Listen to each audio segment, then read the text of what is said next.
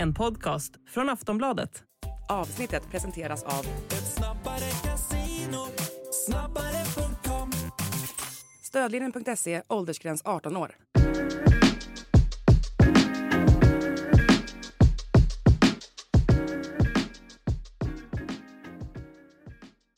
Allsvenska podden är tillbaka den här veckan och jag vet inte var vi ska börja riktigt den här veckan. Det har hänt så otroligt mycket. Det är jag, Kristoffersson, Linn Nordström, Makoto Asahara och det har hänt väldigt mycket. Det har varit rekordövergångar, det har varit kaosscener, det har varit vd-avhopp, det har varit överkörningar av Malmö FF och ett fiasko från Hammarby och jag vet inte var vi börjar. Ska vi börja med rekordövergången? Det tycker jag.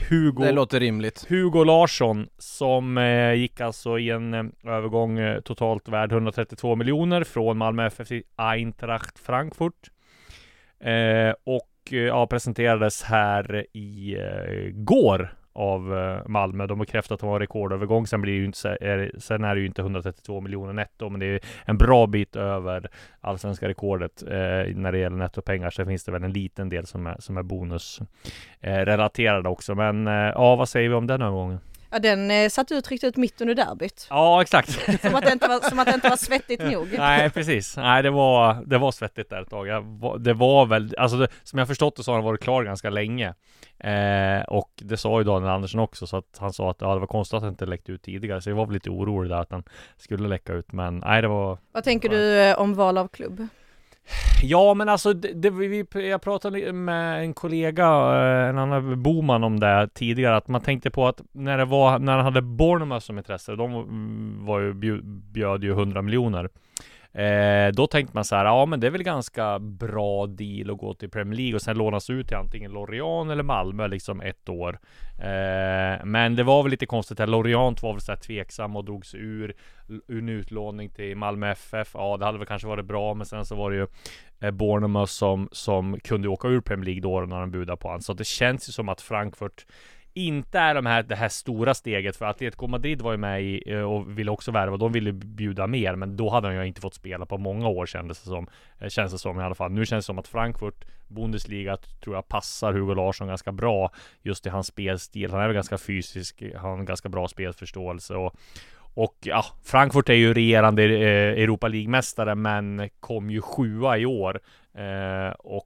Men jag tror väl att det är ett bra steg ändå. Sen så är det ju klart det är ett stort steg att gå från Allsvenskan från start och där han slog igenom riktigt i år då, och sen gå in och dominera och spela från start i Bundesliga. Men det är klart att Frankfurt och Bundesliga har väl en historia av att kunna liksom slussa in unga spelare till större ligor. Det är också viktigt att poängtera, en klubb som Eintracht lägger inte de pengarna om det inte är en spelare som de har tänkt ska gå in i A-laget. Man tittar på liksom Hugo Larssons kvaliteter och sånt. Absolut, 7:e platsen i ligan var en missräkning, men jag tror det är en ganska bra läge att komma in i en sån klubb. De har en jätteskicklig tränare i Oliver Glasner där, vi får se om han är kvar ska sägas. Men det finns också en ganska naturlig position att ersätta där när Daichi Kamada då lämnar på fri transfer. En klubb som kanske ska bygga om lite, ganska mycket äldre spelare på mittfältet med Sebastian Rode och Mario Götze och så vidare. Det finns en tydlig väg fram i den klubben och jag förstår verkligen det här valet. Jag tycker det är ett väldigt smart val av Hugo Larsson och hans rådgivare så att säga i det här läget, för att Eintracht är en klubb på uppgång, det är en stor stad med extremt mycket supportrar och du kommer få uppmärksamheten där, så att, och det finns en tydlig väg in i att faktiskt spela fotboll på A-lagsnivå. Det fanns ju massa andra klubbar det pratades om också och så vidare. Det var det Borussia Dortmund som var med på ett hörn. Men det var väl inte så här superaktuellt tror jag. Det hade väl också varit ett alldeles för stort steg tror jag. Men då var det säkert med och hörde sig för. Där kan man ju tänka sig att de ville fynda, alltså passa på att fynda. För det, jag menar, 132 miljoner kronor är inte jättemycket för Dortmund. Nej. Det är ju mycket mer för Frankfurt. Och det tror jag var ganska smart av Hugo också, att inte ta ett sånt stort steg direkt. Också en fin signal till andra talanger i Allsvenskan att man inte behöver springa på första budet. Nej, precis. Utan att de har haft tålamod och väntat in och inte varit rädda för att möjligheterna ska springa ifrån dem. Nej. Och jag kommer ihåg, Eintracht är en otroligt mycket större klubb än Bournemouth egentligen, man tittar på tradition, publik, allt som hörde till. Och det är en klubb där du har jättegoda möjligheter att få spela Europaspel. Nu blir det väl inte det här kanske, men det är fortfarande ett väldigt bra första steg, och framförallt så är det ju precis den här typen av försäljningar som svensk fotboll behöver, att man faktiskt kan ta betalt för sina supertalanger på det sätt som man gör här. Och jag tycker det är väldigt kul att det här är ju inte en spelare som likt Zlatan Ibrahimovic och Alexander Isak öste in mål och syntes på liksom sina offensiva unika kvaliteter på så vis. Det här är ju en mogen innermittfältare med väldigt många strängar på sin lyra, den typen av spelare som tidigare har varit väldigt svår att få betalt för en allsvensk klubb, och att Malmö kan göra det är ju en fjäder i hatten för alla inblandade, skulle jag säga. Ja, och de har haft lite försprång där också av att de har så mycket pengar på banken att de kan tacka nej. Det behöver inte vara desperat, och de kan ha liksom det här samspelet mellan Hugo och klubben. Hade det varit liksom en annan allsvensk klubb som hade fått ett bud på 100 miljoner för Bournemouth, då hade man pressa spelaren till att han skulle ta, men du måste ta det här för klubbens ekonomi handlar om. Då tror jag man hade liksom legat på mer. Det är det som inte blir riktigt lika kittlande. Det är en klubb som har så extremt bra ekonomi att när man gör en sån stor försäljning, andra allsvenska klubbar, så är det så här, okej, vad ska de värva in nu, vad ska de bygga för nytt som AIK gjorde, men att Malmö kommer värva in något offensivt i sommar, det är vi överens om. Ja, absolut. Jag tror de kommer värva in ganska mycket. Dels så tror jag de vill liksom, det är väl en del spelare som är lite äldre och som kan försvinna från Malmö. De har fått in visserligen Pontus Jason, men blir en sån som Lasse Nielsen kvar. De har en del på utlåningar. Beim och så här, de kommer inte heller bli kvar. Men AC är väl han nu. Vi vet ju inte hur det är med AC heller. Exakt. Och det kommer väl komma in på sen, men det blir ju väldigt tydligt att Malmö måste ha en ersättare till honom. Ja, absolut. Och men ska vi gå direkt därifrån? Det var en bra övergång där, Linn. Rutinerad tv- och poddmänniska som du är. Det gick ju inte så bra för Malmö, får man säga. Där utan Isak Kiese Thelin, utan AC. De blev överkörda av Elfsborg som gjorde processen ganska kort med MFF. Och det väcker den här frågan igen om de är alldeles för beroende av AC och just att spel på konstgräs inte passar Malmö FF. Vad säger vi om Elfsborgs överkörning? Ja, att men man visste ju på förhand att det skulle bli en intressant match. Men att Malmö skulle bli så sönderlästa framåt och samtidigt vara så svaga bakåt. Sen ska man inte hänga Lasse Nielsen för hela matchen, men det var ju inte en bra insats av honom. Sen att Rydström tar på sig hela förlusten, det förstår jag att det är taktiskt, och det är klart att vi vet ju med hans retorik att han kan nå ut till spelare, så att det är svårt att se att han inte skulle få ut sitt budskap hur den här matchen skulle bli till spelarna innan. Men det ska bli väldigt, väldigt intressant att se hur Malmö FF reagerar på detta. För som var inne tidigare under säsongen, det var under kuppspelet, att det finns demoner kvar i Malmö, och nu går man på den här klara förlusten, och sen har man väl ganska lätt motstånd in till sommaruppehållet. Ja, det får man säga. Stackars Degerfors som ska till stadion efter det här och möta Malmö som, för jag tror ju att de kommer sig tillbaka på allvar. Jag tycker det finns något annat i det här Malmö FF, och som du var inne på, Linn, det är ju smart av Rydström, tycker jag, att lägga det på sig själv att säga, men det här var ett taktisk kollaps. Det här var någon form av liksom freak-resultat sett till vilken nivå Malmö egentligen har. Nu gäller det att sätta tillbaka och bara visa hemmapublik att visst är det här en guldkandidat på allra högsta grad. I nästa match hemma mot ett Degerfors som haft det väldigt, väldigt jobbigt i början av säsongen.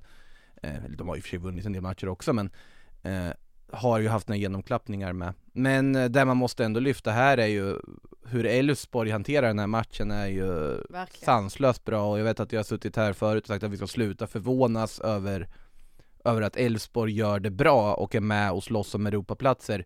Men såklart man är förvånad att Malmö, när de väl förlorar i den här serien, gör det på det här viset mot ett Elfsborg som spelar på det här viset också offensivt. Ja, där har vi pratat tidigare om att de gjorde helt rätt som höll fast vid Jimmy Thelin. Det får de ju valuta för nu. Och sen, Jakob Ondrejka 6 mål, 5 assist. Otroligt imponerande.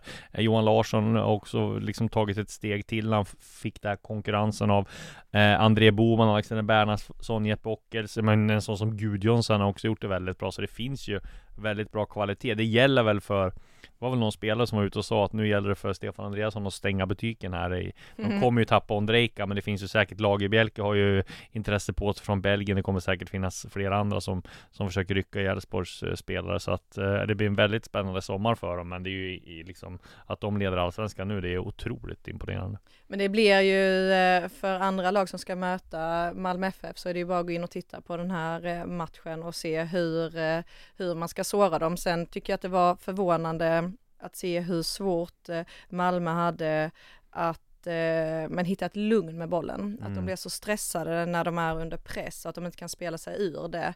Det är svårt att tro att det skulle kunna se ut så när man har sett de andra matcherna under inledningen av säsongen. Nej, man kunde inte alls tro den här liksom utvecklingen på den finalen, eller seriefinalen som den ändå var. Och man tänker att vi har ju pratat väldigt mycket om att Malmö FF har problem på konstgräs och har problem utan AC, och det får ju vatten på sin kvarn som har den teorin nu. En sak som man heller inte kunde, som jag i alla fall inte kunde förutse, som jag pratade med vår kollega Orsin här för ett tag sedan. Han kom ju titt som tätt till mig och ville snacka om AIK.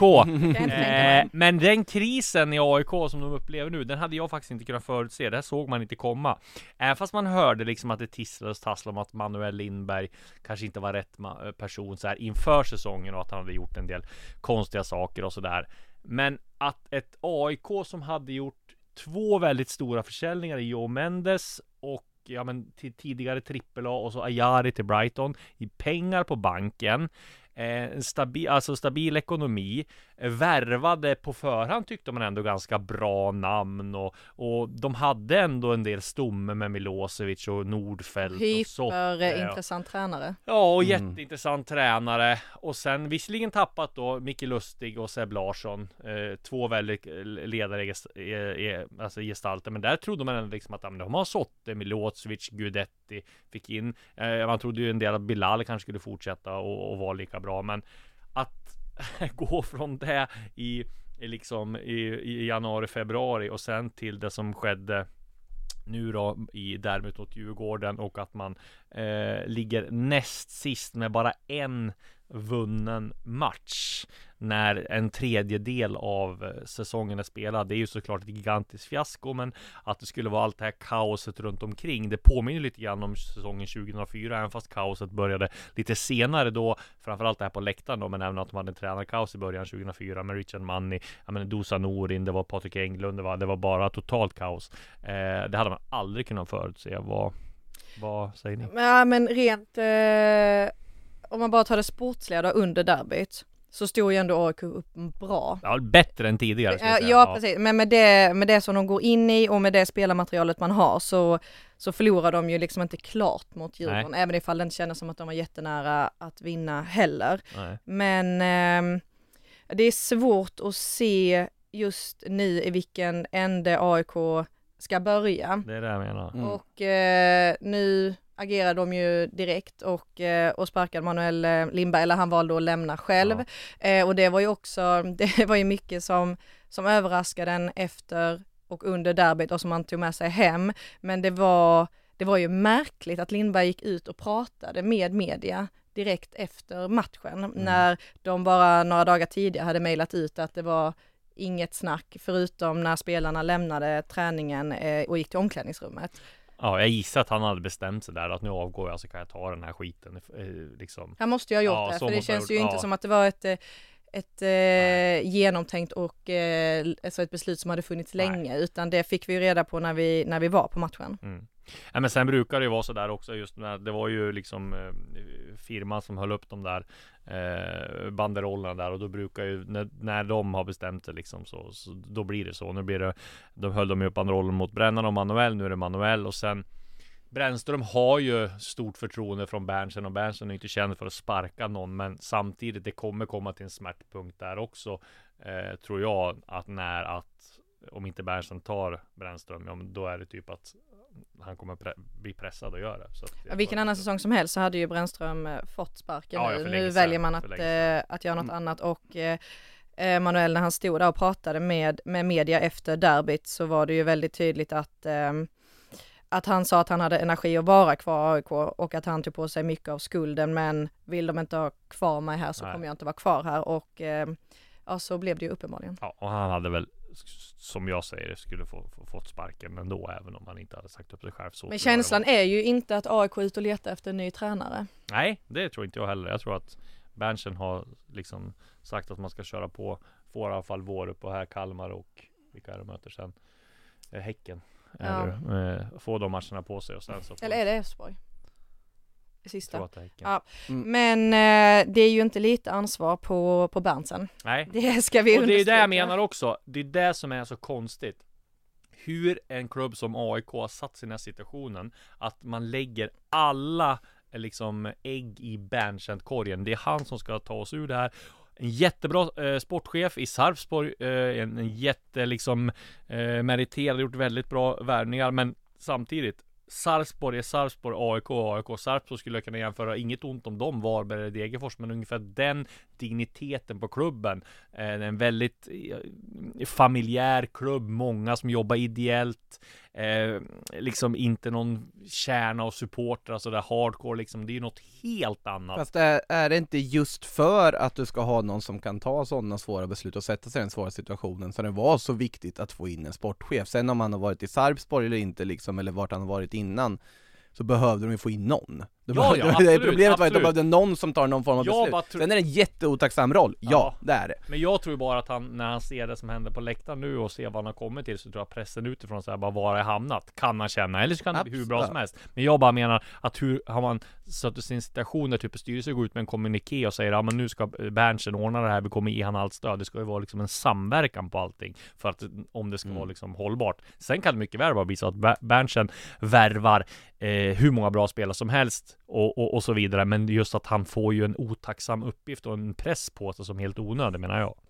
Men det vi vet ju inte hur det kommer bli med Milo, Fischer och Gudetti till nästa match, men det vi vet är ju att Björnström och Otieno fick röda kort och inte kommer vara med, och då ställs de ju inför ett dilemma, för att då är ju det är inte många spelare kvar. Nej. I försvaret. Och det är så har ju Berntsen varit tydlig med att vi har för lite försvarsspelare, måste ha in fler försvarsspelare, sa han ju, så att ja, det ska bli väldigt intressant att följa. Vi kan väl ta där också följderna efter läktarskandalen. Ja, precis. Det känns som att de musklerna kommer spännas där efter det som hände. Det känns det verkligen som, och jag menar, vi har väl en lite hårdare regering nu också än vi har haft tidigare, som liksom ska sätta hårt mot hårt, så vi får väl se vart det där slutar. Jag tror ju ändå inte att det kommer bli spel utan publik, utan de får rejäla böter helt enkelt, tror jag. Han har ju liksom gått ifrån den här kollektiva bestraffningen grejen och mer kör på liksom, det bästa, det var liksom det bästa som skulle vara identifiera de som har gjort det och liksom lagföra dem, men det blir svårt som det är nu.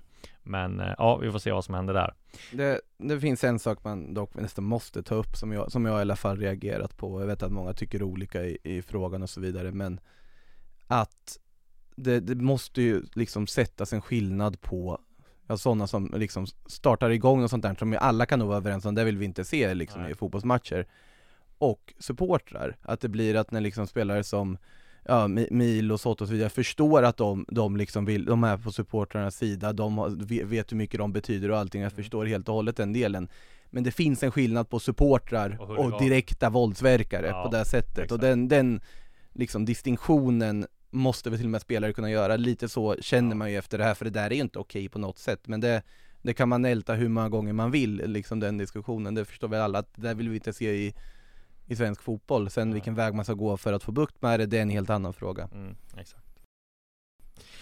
Och vi kan gå på den nyheten då som vi avslöjade här i morse, om att just när vi är inne på Berntsen så ska de värva en chefscout där, och där är det Vålerengas Fredrik Visur Hansen som de vill ha.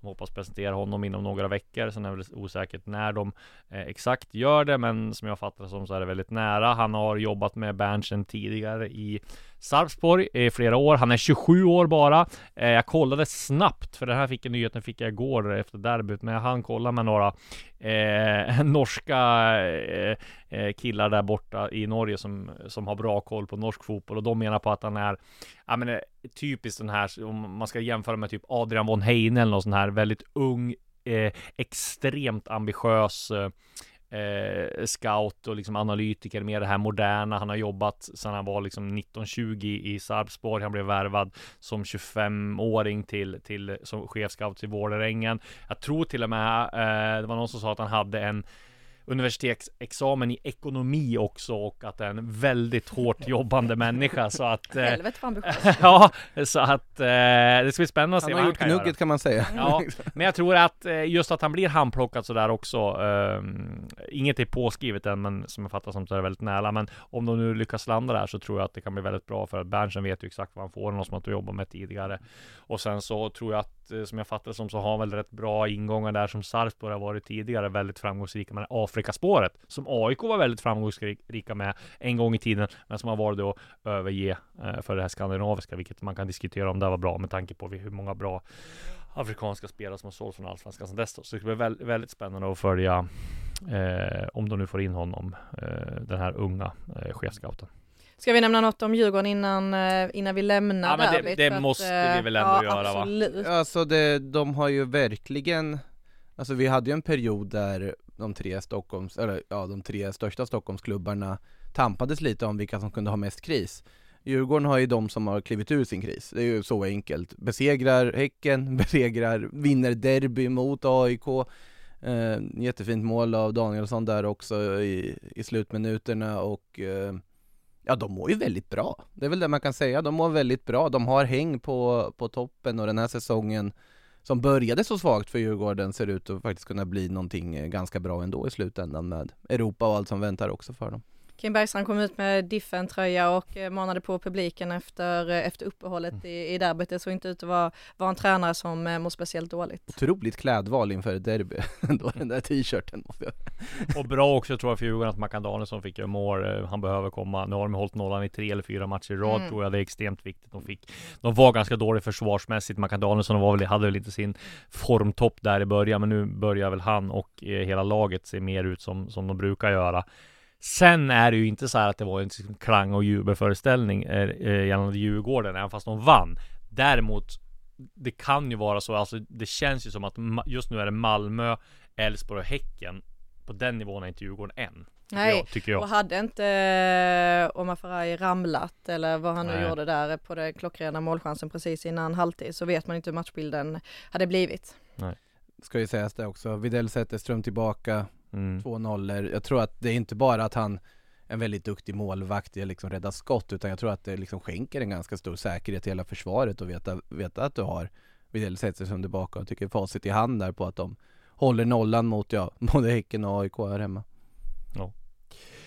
Och ett lag som också är eller som vi pratade om var i kris, men som man trodde hade kommit ur den här krisen i och med derbyvinsten mot Djurgården. Det är ju Hammarby som nu har en inte alls speciellt smickrande resultatrad. 2 oavgjorda matcher med Göteborg och Degerfors, och nu blev det torsk.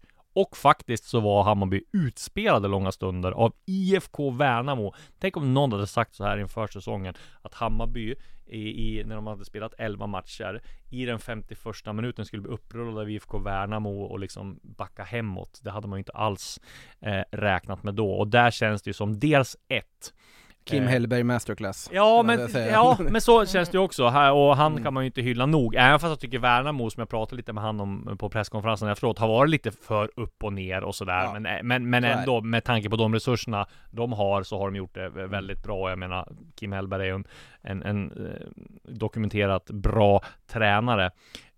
Men däremot så känns det som Hammarby har gjort, om man får säga det nu då, hittills med facit i hand efter 11 omgångar, om man ska vi kör facit härifrån, men det kan ju vara så att några spelare blir väldigt bra sen, så har de gjort ett ruggigt dåligt fönster, får man säga. Mikkelsen har inte varit någon succé, det har inte varit någon som har liksom stuckit ut av de spelare som de värvar, så där får ju Jeppe Jansson tar på sig lite, tycker jag. Sen tycker jag också att det är lite som samma sak med Andreas Brännström i AIK, att han, värvningarna har kanske inte varit de bästa, men det ska kunna se bra mycket bättre ut i Hammarby under Martí Cifuentes än vad det har gjort hittills, och framförallt ska man inte bli utspelad av Värnamo när man ändå fått chansen att spela ihop laget efter 11 omgångar. Nej, och vi var ju på matchen igår. Ja. Och jag tyckte ändå att men var det kanske i 6 minuter, de första 6 minuter man kände att men det här är Hammarbys match. Och sen var det som att Värnamo förstod att detta är ett lag som vi kan pressa ner.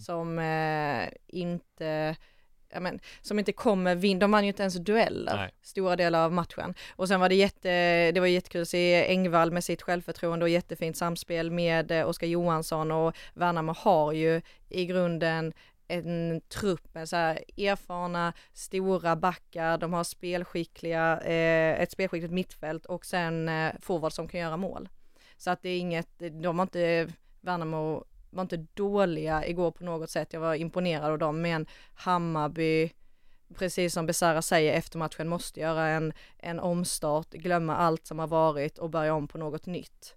Ja, men det här är någon form av urvattnad kopia av segerreceptet i fjol.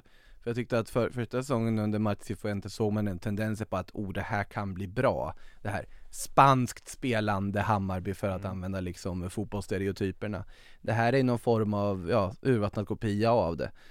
Det är liksom icke-existerande pressspel. Det finns inte någon edge överhuvudtaget. Nu får ni ta den här statistiken för vad den är, det vill säga sett på Twitter, men Mikkelsen har väl inte haft ett skott på målen. Alltså det säger, nu har ju för sig han var skadad också och så vidare. Han gjorde väl ett mål, men det räknas som skärmål, va? Ja, då blir det ju inte ett skott på mål. Därav tar det för vad det är, Twitter-statistik. Men och det har varit liksom lite oklarhet allmänt också vilka ska spela där framme i offensiven, tycker jag. Nu kändes det som att man ändå hade hittat liksom att nu kör man Nalic i centrala rollen och sen med spelare runt och så vidare, men det vill sig inte. Men det är inte bara heller i det offensiva. Nej, det är inte bara där. Förra året, om jag minns rätt, så släppte Hammarby in 27 mål på hela säsongen. Och i år så har de redan släppt in 20. Ja, de har väl snarare liksom försökt samla röda kort i backlinjen. Där snart alla har väl norpat ett under den här säsongen. Det undvek de igår i alla fall. Ja. Nej, men det blir spännande och intressant att följa Hammarby nu. Jag tror väl ändå inte att de tänker väl på att sparka Cifuentes. Det blir väl kanske lite för mycket kaos då, men det är klart att om de skulle börja förlora de här 2 matcherna till så kommer de nog kanske att överväga det. Men nej, det känns inte som att det skulle vara nära just nu, men det kommer ju en smärtgräns där också. Det är såklart att Brännström har ju sitt, nu drar den i parallellen igen, han har ju liksom sitt liksom fallhöjd för att han var ny och att han att det har varit så mycket kaos där i övrigt. Cifuentes kom ju 3 förra året och där tappar man visserligen väldigt många bra spelare, men det var liksom inte det här som Hammarby skulle liksom vara med och utmana om guldet i år, och nu är man. Men mycket kan de värva under sommarfönstret? Ja, men det tror jag. De måste bli nog tvungen till att göra det. Det tror jag de kommer värva. Dels tror jag de kommer värva en 9. En anfallare som kan liksom vara med där och styra. Och sen, de har ju väldigt många spelare på många positioner och så här halvetablerade. De har ju väldigt många unga spelare. Jag tror de måste in något etablerat. Minst, men dels i alla fall en anfallare, kanske även en mittfältare. Även fast de har många mittfältare så kanske de skulle behöva något etablerat där också. Det där är intressant, för att där man ändå på något sätt ofta hyllar är ju att liksom plocka upp spelare från egna leden och ge dem chansen. Och det är ju tydligt utifrån hur Hammarby agerade inför den här säsongen att Makoto Asahara har en väldigt, väldigt stark tro på den egna leden i Hammarby. På de här spelarna som har fått många till i HTFF som kommit upp. Vi såg ju Marcus Karlsson som kommit in och tagit chansen till exempel på högerbacken. Alper Demirol stundtals gjorde han det väldigt bra igår. Ja, han var bra. Ett fantastiskt mål mot Degerfors också. Nu, men det är ju där jag menar. Sen vid 2-0-målet så var både han och Gerhan. Men det blir på något sätt att, eller andra spelare, Alper Demirol, Majed, Erabi och så vidare. Spelare som man ändå anser vara fullfjädrade A-lagsspelare idag som plockats upp med liksom vetskapen att nej, men den här spelaren försvinner, nej, men den ersätter vi från egna leden. Jag tycker att det är ett bra tänk, men det går inte av för många. Nej, och det är ju där problematiken ligger. Nu finns det ju andra bärande spelare som kanske ska vara mer bärande än vad de är i dagsläget i Hammarby. Men det blir ju på något sätt också en effekt att om du väljer den vägen så kommer du ha väldigt mycket ups and downs. Nu är problemet för Hammarby att det är väldigt många downs just nu, att det går neråt väldigt ofta. Det är för dåliga insatser, det är för trubbigt. Och de är framförallt i ett läge i tabellen där Hammarby med ambitionerna den klubben har idag inte ska vara. Men det är ganska intressant ändå att det där är en väldigt svår balansgång, tror jag, att ändå liksom satsa på egna produkter som ska upp och spela fotboll och få A-lagserfarenhet och kanske säljas vidare vad det är. Men att också ha ett slagkraftigt lag som kan motsvara de höga förväntningarna som finns. Om man tittar och ska gå igenom så är det ju de som är A-lagsaktuella nu. Det är ju Erabi, Majed, Djukanovic. Djukanovic är ju värvad i och för sig, men fortfarande en talang. Fredrik Hammar, Kolander är 21. Karlsson, Demirol, Marcus Karlsson, Demirol, Ajay. Du ser det börjar bli uppåt en 8-10 nu. Och så har man inte räknat med Isak Vural och Fofana och Alium. Det var det jag skulle säga. Fofana och Alium har intresse på sig från Skövde, Örgryte, Gais och Gävle, som alla vill låna dem liksom. Så jag tror att om inte de kommer med på den här listan till A-laget ganska snart, så kommer de nog lånas ut till Superettan, för jag tror att de är lite för bra för HTFF. Så var det med det. Ska vi gå på lite grann om, jag ska säga något om Värnamo ändå då. Gustav Engvall har kommit igång. Han var kanske matchens lirare igår, tyckte jag. Kim Hellberg gjorde det så bra, vann ju matcher mot Cifuentes. Helt klart. Och jag frågade lite där på presskonferensen om just det här med att de behöver bli lite jämnare, och det höll han med om lite grann att för när de spelar så som de gjorde mot Hammarby, då känns det att det här laget kommer aldrig åka ur. Men sen när de gör sådana här matcher som de gjorde tidigare och har gjort mot Kalmar till exempel, eller så där, så känns det som att de lika väl kan vara med i bottenstriden. Jag tycker de ser ut som ett lag som är på väg mot nytt kontrakt. Ja, kan man säga. Det kan tycker jag är, alltså totala tendensen, även om det är mycket upp och ner, så är den totala tendensen att de är på väg mot att fortsätta spela Allsvenska även nästa säsong. Känns som en otrolig harmoni med laget. Tycker inte du med det kändes när man satt och tittade ner på läktaren, eller från pressläktaren? Att känns så här, även ifall det är Ademi utbytt tidigt, men det är ändå visar ändå på att det finns ett självförtroende i laget när man vågar ta mycket skott och när man vågar pressa Hammarby på hemmaplan och ta upp mycket spelare på offensiv planhalva. Vi kommer inte hinna gå igenom alla matcher här nu, men vi kan väl ta bara Kalmar vann mot Norrköping med 2-1. Sen vändning. Ja, sen vändning, exakt. Men där kan vi väl säga de nyheter som kom igår eller förrgår, att IFK Norrköping gick ut med att Arnold Sigurdsson lämnar i sommar. Kanske inte helt oväntat. Men... Väntat sett till att det är ju ingenting som förändrats egentligen. Sen har väl IFK Norrköping hintat lite själva så här, på sociala medier och sånt, som fått supportrar att fundera lite. De la väl ut någon bild där på någon så här emoji och Sigurdsson nyligen som liksom sociala medietaktik. Ja, fast alla nu, det går inflation i det där. Ja, men problemet är att det där väcker ju på något sätt falska förhoppningar hos fansen, tror jag, och i det här fallet så det är ju väntat att Arnold Sigurdsson är menad för större scener än den allsvenska. Får väl se vart han hamnar när det här lånet går ut. Men vi ska nog inte säga att det är helt över än ändå. För att det här är ju bara att man konstaterar att hans låneavtal går ut då. Tack för den här tiden. Okay. Sen får vi ju se vad... Ja, du menar om du tror inte han har någonting klart, eller vadå? Nej, inte vad jag vet vad han ska gå. Men jag tror att det finns en chans till... Det ska inte jag uttala mig om det finns en chans eller inte, men det jag fattar mer som att nu kommer han lämna. Ja, det som presenterat är att låneavtalet går ut. Ja. Punkt eller? Ja, men lite så. Ja, men på ett sätt, men han kommer väl lämna det, allt tyder på den.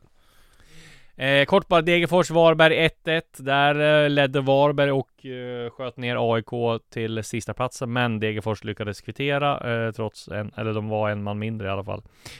Intressant hur det där röda kortet med Gravius ändå, för det var inte jättemycket skallningsrörelse i den situationen. 90+2 va? Han direkt rött. Ja, men också en domare som står 2 meter ifrån, och var vi mycket snack om hur mycket det förstärktes i den situationen så att säga. Okay. Men det bara var en huvudrörelse från Gravius sida. Så de var väl inte jätteglada i Degerforslägret efter det, och det kan man väl ändå förstå när man ser reprisbilderna. Ja. Mjällby HBK 0-2. HBK tar en rätt viktig seger där. Granat gör mål igen. Och Halmstad känns som ett stabilt mittenlag just nu också. Och sen så tar Sirius första segern i...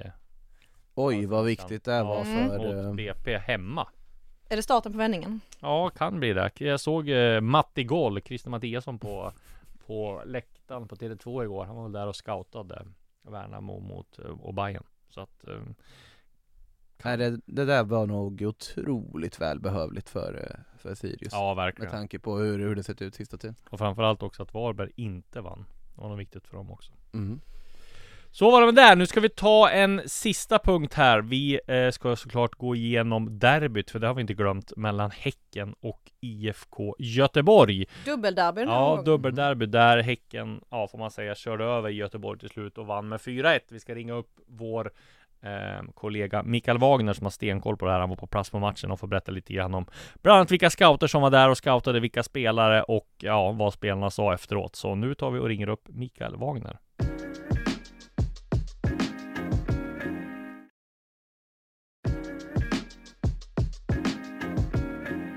Ja, men då säger vi hej till Mikael Wagner. Du var på plats på Hisingen igår. Berätta lite grann om hur du upplevde matchen. Ja, vad ska man säga? Det var ju väldigt stor kontroll från Häckens sida första 30. Man tänkte att nu kan det här rinna iväg. Blåvitt kom tillbaka sista kvarten, första halvlek. 1-1 i paus och hyfsat öppet i det läget. Men man känner ju hela tiden med Häcken i sådana här pauslägen där de har spelat väldigt, väldigt bra utan att få utdelning under den första halvlek, att det nästan hela tiden finns ytterligare en dimension i det laget.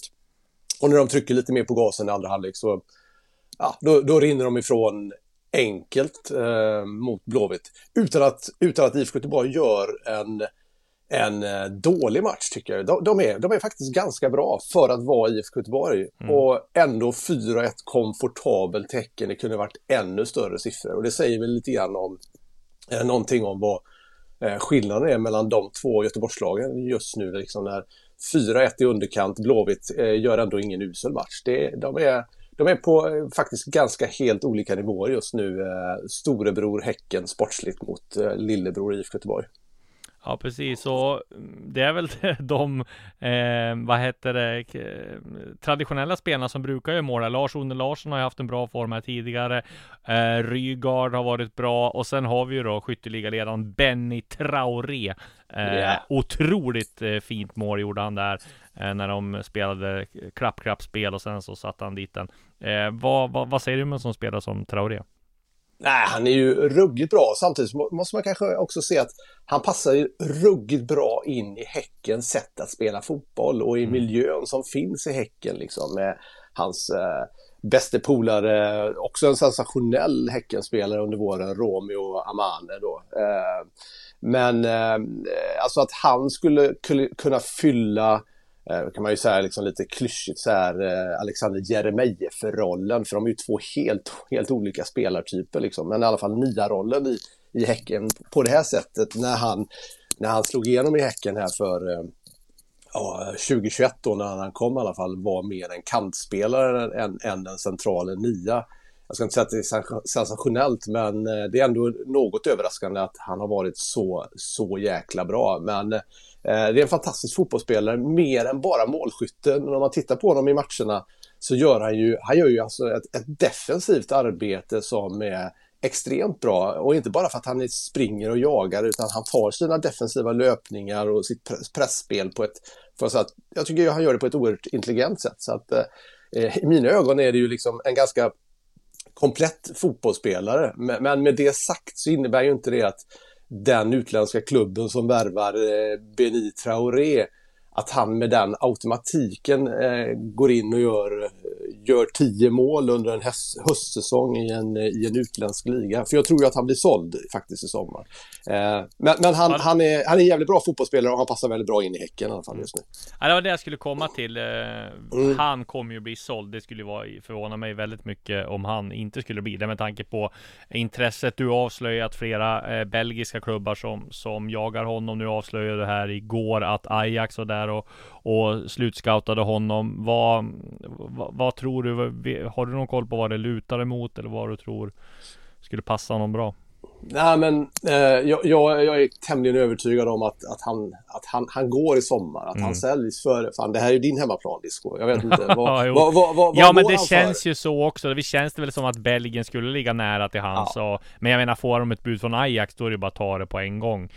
Och det är klart att de har koll på honom. Han har ju det där internationella steget och är ju så pass ung. Och ja, men titta på liksom de afrikanska succéerna som har gått från Allsvenskan de senaste åren för 20, 30, 40 miljoner. Det har ju blivit ruggigt bra, så jag tror att det talar väl för att han säljs ganska omgående. Och jag pratade också med Martin Eriksson, det var väl när de spelade mot Malmö senast, och han sa ju det att vi kommer sälja spelare som sen om det blir Traoré eller vem det blir, det får vi se. Men det är ju samtidigt, han sa ju samtidigt, var ganska öppen med att vi värvar en sån spelare för att vi vet att vi ska sälja honom vidare.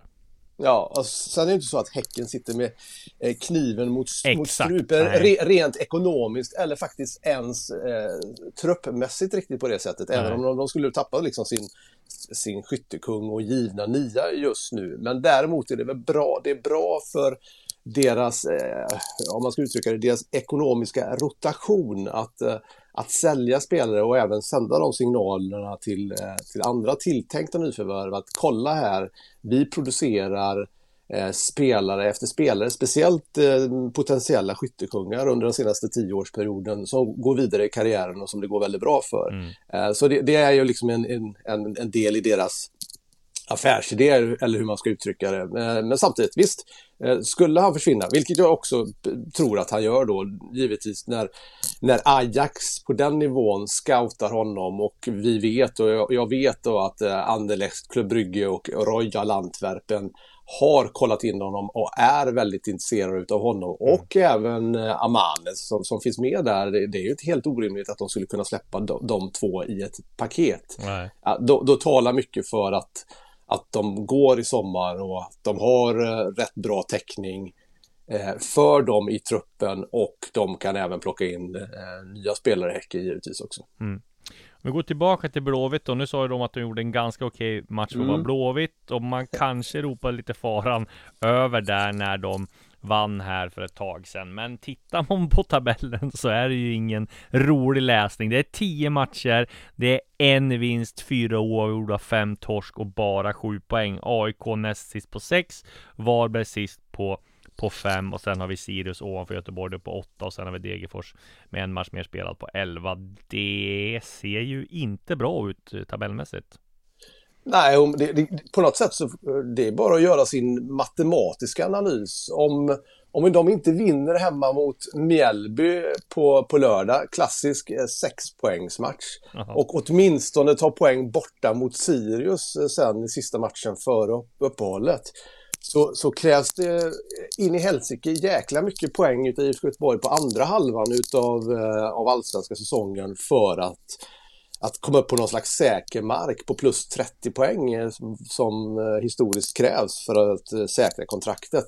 Så att alltså bara utifrån de få poängen som du rabblade där som de har tagit, och många utav andra utav lagen där nere på nedre halvan, så krävs det krävs egentligen skulle 2 segrar skulle vara väldigt nödvändigt för IFK Göteborg med de här 2 matcherna mot Mjällby och Sirius för att få någon slags andhämtning och positivism med sig in i sommaruppehållet. Men till att börja med hemma mot Mjällby på lördag här, det blir ju liksom lite nyckelmatch för dem på det sättet.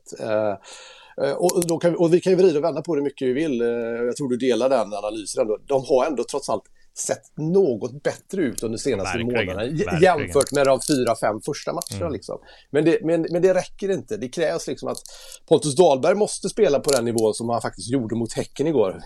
4-1. Han var en av de bästa blåvita spelarna trots allt liksom. Men han får sluta och kasta in bollar i egen kasse. Och Marcus Berg måste förvalta lite fler utav de chanserna som han faktiskt har fått ett par, 3 i de senaste matcherna. Och få till sitt målskytte lite mer, då ska de börja kunna ta de här segrarna, för de har inte riktigt haft de här klassiska marginalerna med sig. Men att IFK Göteborg med den truppen de har just nu skulle vara något bättre än ett lag på liksom den undre halvan utav mittensegmentet. Det har jag väldigt, väldigt svårt att se faktiskt just nu. Nej, precis.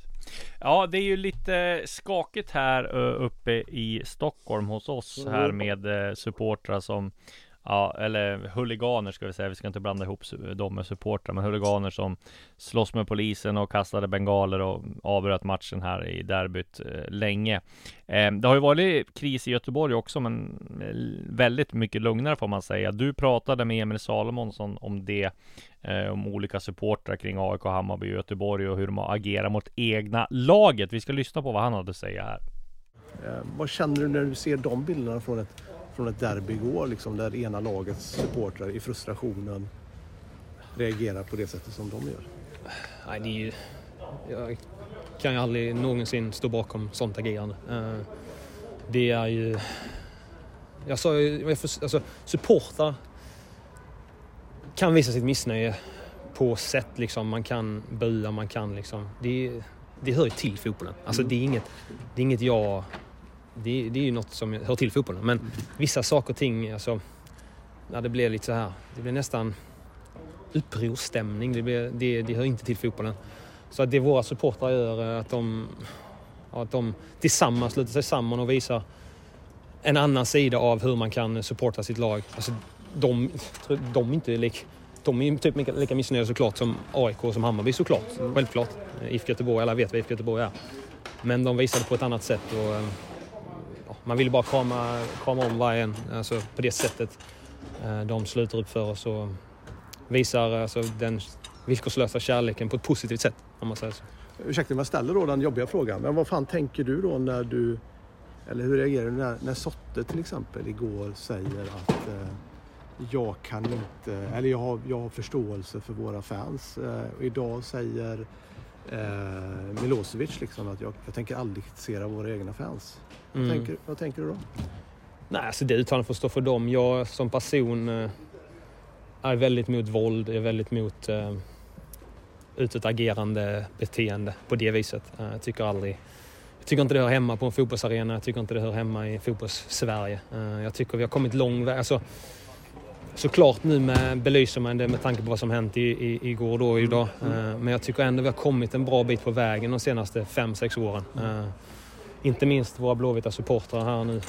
Så tycker jag ändå vi har kommit en bit på vägen att få bort den här skiten. Liksom. Och det är ett stort steg i fel riktning. Det som har hänt senast då. Man blir ju orolig för alltså, svensk fotboll är ju såklart, det är ju publiken. Alltså, kvaliteten på fotbollen, den vet ju alla om. Den är inte bäst i Europa. Men det vi har som är toppklass i Europa, det är ju publiken, det är atmosfären. Och jag blir orolig om, det kommer ju komma saker och ting som måste tygla det om det blir utåtagerande scener på stormatcher. För att då måste ju de som bestämmer måste göra någonting åt det såklart. Och då blir ju 99,9% lidande av det. För att 0,01, vad blir det Matte? 0,01% ställer till det.